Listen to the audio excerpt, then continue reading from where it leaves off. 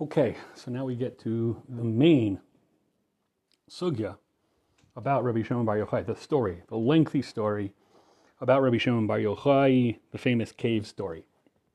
Now, we've already set the stage, and the stage is that this is not just some conversation that Rabbi Shimon bar Yochai and Rabbi Yehuda bar Ilai and Rabbi Yosi are having, in the Schwitz or some Shabbos afternoon or Bein Gavra LeGavra or whatever.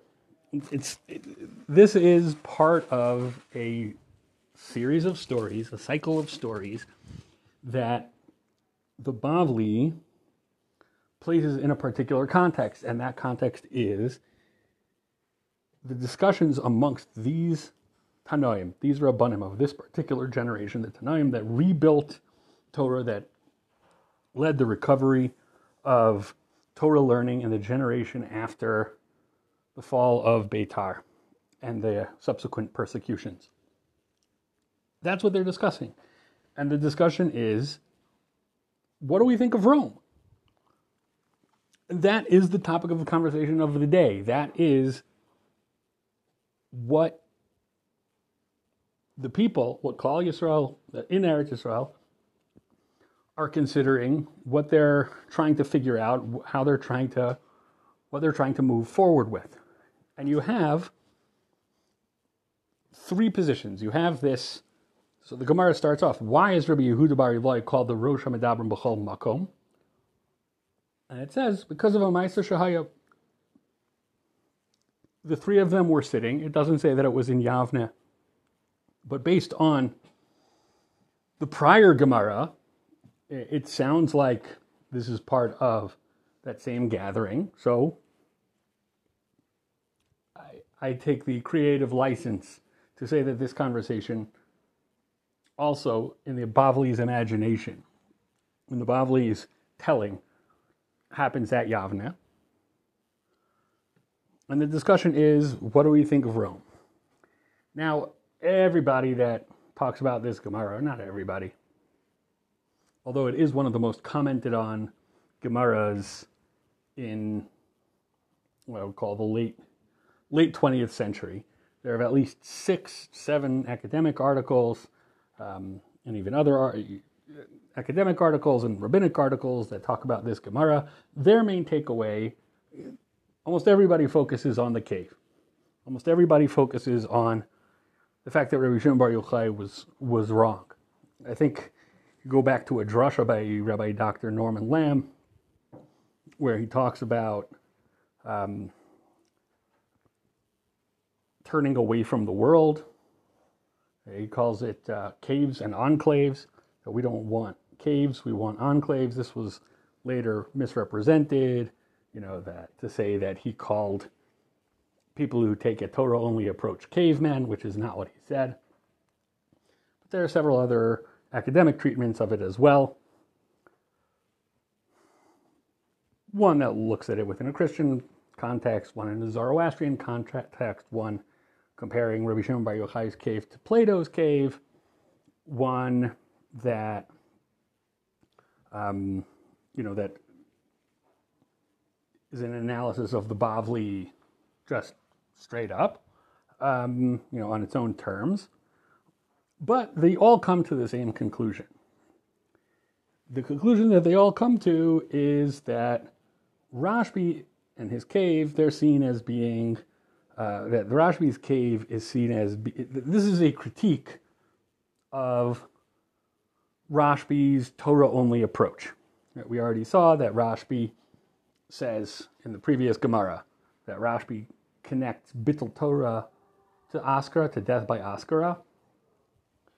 Bittul Torah is some sort of is the sin that incurs the worst punishment, and this is also correlated to a famous Gemara that we have from Maseches Brachos about where Rabbi Shimon bar Yochai says, "No, drop everything and learn Torah," whereas Rabbi Yishmael says that no, you're supposed to do, v'asafta diganecha. You're supposed to work in addition to learning. Where Shimon bar Yochai says, yeah, you're going to plant when the time of planting, and you're going to reap in the time of reaping, etc. And what's going to be with the Torah? So Rabbi Shimon bar Yochai is emblematic of the Torah-only approach. And that's true. That extreme Torah-only approach is associated with Rabbi Shimon bar Yochai, and that's what people pick up on. And I think that there's a lot of this. Historians in 200 years and 300 years are going to look back and see that there are, 5, 6 academic treatments of Rabbi Shimon bar Yochai and the cave that all pop up in the same few decades, within, 50 years of each other, maybe less, maybe 30 years of each other. And they're going to look back and say, like, why did this pop up then? And they're going to say, like, oh, because that was when you had the real explosion of a Torah-only society in the land of Israel. And this was a way of critiquing them. And there's no question that there is that element of critique, right? That they are critiquing contemporary Kollel society. Some of these academic treatments, if not most of them, in fact, have that in the background. I would like to take a different approach. I don't want to ignore that that opinion of Rabbi Shimon bar Yochai, but I think that there are some more fundamental positions of Rabbi Shimon bar Yochai that are foregrounded here, or at least if they're not more prominent in this context, they're at least as prominent. And that begins even with the first conversation. The first conversation between Rabbi Yehuda and Rabbi Shimon and Rabbi Yosi. Rabbi Yosi is silent. He's not really a participant in the conversation. But as Rav Kook points out in Einayah, silence is also very telling. Silence is not a non-response. Silence is itself a response. And silence, if you think about it, is probably the most typical response of any in the long period of exile, right? What do you do? Do we want to say the people that rule us are good? Do we want to say the people around us, the people that are ruling over us, are bad? Or do we want to just keep our mouths shut? And we're like, yeah, that sounds like a good option. So we just keep our mouths shut. And the punishment that Rabbi Yosi has is that he's sent into Golus, right? Which is, as Rav Kook points out, the punishment fits the crime. If the crime is you want to be silent, then you're going to have to be decentralized. You're going to have to be moved to the margins of society. And we're going to come back to Rabbi Yosi. But starting with the two speakers in this context are Rabbi Yehuda and Rabbi Shimon. And if you think about Rabbi Yehuda and Rabbi Shimon here, they're not disagreeing about anything. It's not a machlokas mitzias, what we would say in yeshivas.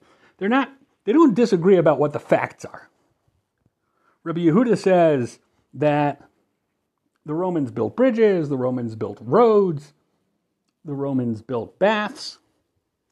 And Rabbi Shimon says, inachinami, but look at why they did that. They did that for ulterior motives. They didn't do that because they want to be doing good for you. They built the baths so that they can pamper themselves, and they built the roads so that they can collect tolls, and they built the markets so that they built markets only so that they can put whores there. That's Rabbi Shimon's position. Does Rabbi Yehuda disagree? Does Rabbi Shimon, is there a he's saying, it's not like, a lot of people that talk about this sugya, this story, they like to show that clip from Monty Python where this rebel against Rome is like, what have the Romans ever done for us? And so it's like, well, they've built the roads. Oh, that's true, they built the roads. And sewage, yeah, that's true, they did. Right, which is a very funny clip. In the life of Brian, I can't recommend it. It's not appropriate, but there are some really funny clips there. So that's not what's going on. The guy, Reg, in the Monty Python clip, he's denying what Rome did, and he's begrudgingly admitted, Rome has also done some good things. Rabbi Shimon bar Yochai isn't denying what Rome did. He's agreeing that Rome did these things. He's just saying, you don't look at what they did, you look at what their intention was. Interestingly enough, that is a machlokes between Rabbi Yehuda and Rabbi Shimon all over Shas. It's a Shas sugya, and that is the sugya of kavana. Davar she'eno miskavein. I did something without meaning to do it, without intending to do it. On Shabbos, davar she'eno miskavein, I did something and it accidentally caused the malacha to be done. Were you over? Or were you not over? Did you violate that did you transgress? Or did you not? Now, Rabbi Yehuda says, we don't look at intention. Davar she'enu miskavein is chayav. Rabbi Shimon says, and Rabbi Shimon says, davar she'enu miskavein is mutter or pater, depending on the context. Rabbi Yehuda is machmir on davar she'enu miskavein, and Rabbi Shimon is mekel on davar she'enu miskavein. Which means, for Rabbi Shimon, the intention is far more important. If you did something, it doesn't mean that you did it until you meant to do it. So you look at the Romans. The Romans did something. The Romans did all these things. But we don't look at what the Romans did. We look at what the Romans meant. We look at what the Romans intended. And there, they didn't do it for any good or proper reason. Another machlokes that also comes up in many places over Shas. Darshinan Tayama Dekra. What do we do with the reasons behind the mitzvahs? How do we understand reasons behind the mitzvahs? When the Torah says something,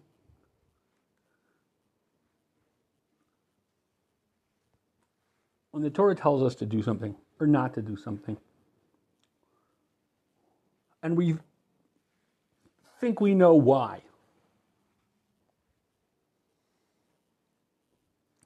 the reason why the Torah wants us to do something is fairly evident. Does that mean that you can be doresh time at the dekra? That if the reason doesn't apply in a particular circumstance, then the mitzvah doesn't apply in that circumstance? According to Rabbi Shimon, that is a legitimate way of reading the Torah, of deriving halacha from the Torah. According to Rabbi Yehuda, it is not. What that means is that Rabbi Shimon gives greater value to the implied but unstated esoteric meaning of the pasuk, whereas Rabbi Yehuda, what you see is what you get. If the Torah says, don't do this, and you think you know the reason why the Torah says that, and there's a context where the reason doesn't apply, you might think, yeah, that you could do it in that case, but Rabbi Yehuda is saying, no, you cannot, because we only have what the Torah says. We only go by what the Torah actually says, and we don't concern ourselves with what the Torah may have meant. So in both of these machlokos, you have Rabbi Yehuda, whose interest is in the plain meaning, the surface meaning, the action, the facts on the ground. And you have Rabbi Shimon, who's taking a position of, no, the main thing is not what it says, and is not what was done, but the main thing is what you meant when you said that or when you did that.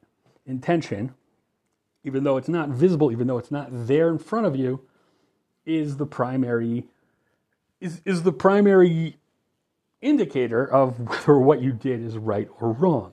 Now, this is the first element of, we know that Rabbi Shimon is associated today with having written the Zohar, with mysticism, with esotericism. And I think that I do subscribe to the view that even if these things, this image of Rabbi Shimon Bar Yochai did evolve over time, but there's a reason that this happened with Rabbi Shimon Bar Yochai and it didn't happen with other Tanoim. The way that Rabbi Shimon's personality is described in the Bavli sort of gives rise to this image of somebody who is much more internally focused, much more interested in not the words, but the meaning behind the words. Not the actions, but the intentions behind the actions. And I think that is what predisposes us to develop a mythology around him, a legendary around him, that sees him as this master of the inner meaning of things, which is what esotericism is. There's exotericism, which is concerned with what's on the outside, and then there's esotericism, which is concerned with what's on the inside, what you would call the panemius, the inner meaning, the innerness, the inwardness. So we go back to that first machlokes. And that first machlokes between Rabbi Yehuda and Rabbi Shimon, it's not a machlokes of bitzias. They're not disagreeing about what the Romans have done. They're disagreeing about ultimately what are the Romans, how do we judge them? Do we judge them favorably or do we not judge them favorably? Are they good or are they evil? Do we focus on the good actions or do we focus on the bad intentions? Now it happens to be that a very similar conversation appears elsewhere in Shas, and the Maharsha already points this out. And I will note that the academic articles that point this out don't quote the Maharsha, even though the Maharsha does point this out, and that is the Gemara at the beginning of Avodah Zarah. It says that it goes through a series of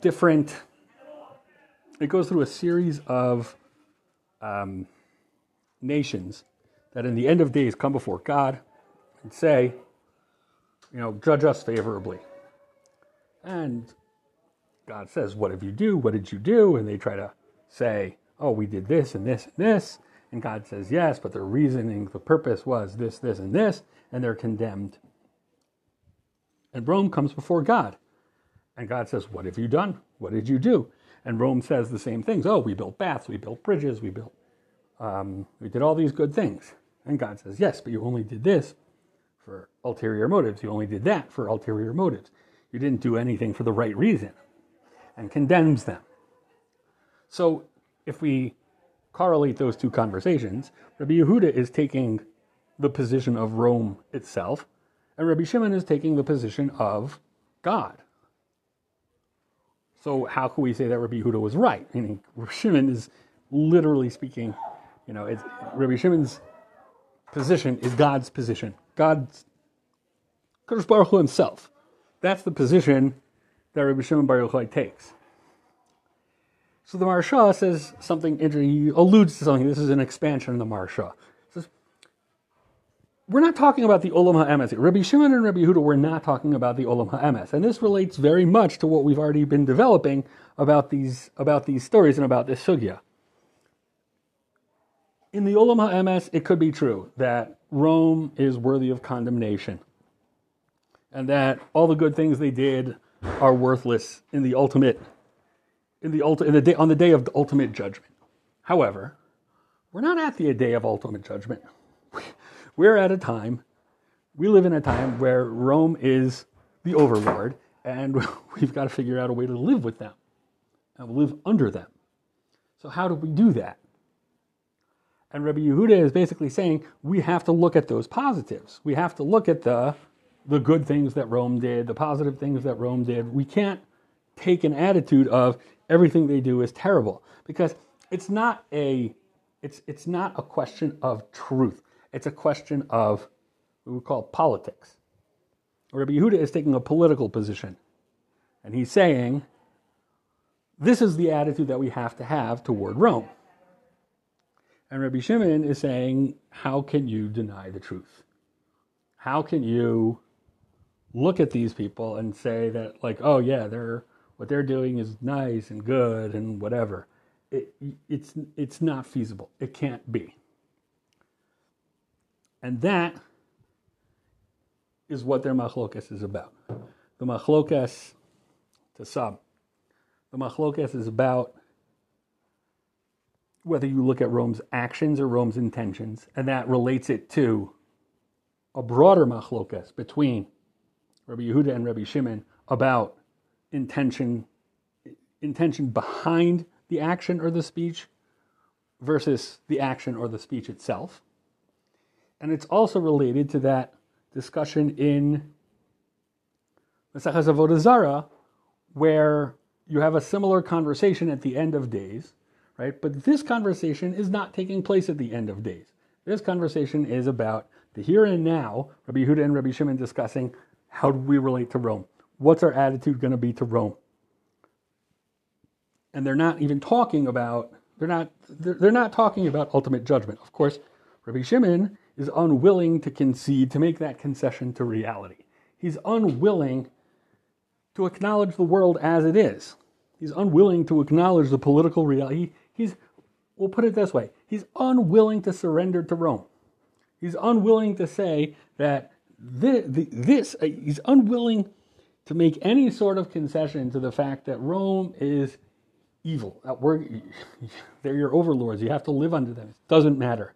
I have to hold it on to the truth. And the truth is, these are people who are motivated by evil. Their entire being, their entire presence here is evil, and I will not hold back from speaking the truth just because it would be more comfortable to live under them if I would keep my mouth shut like Rabbi Yosi or sing their praises like Rabbi Yehuda.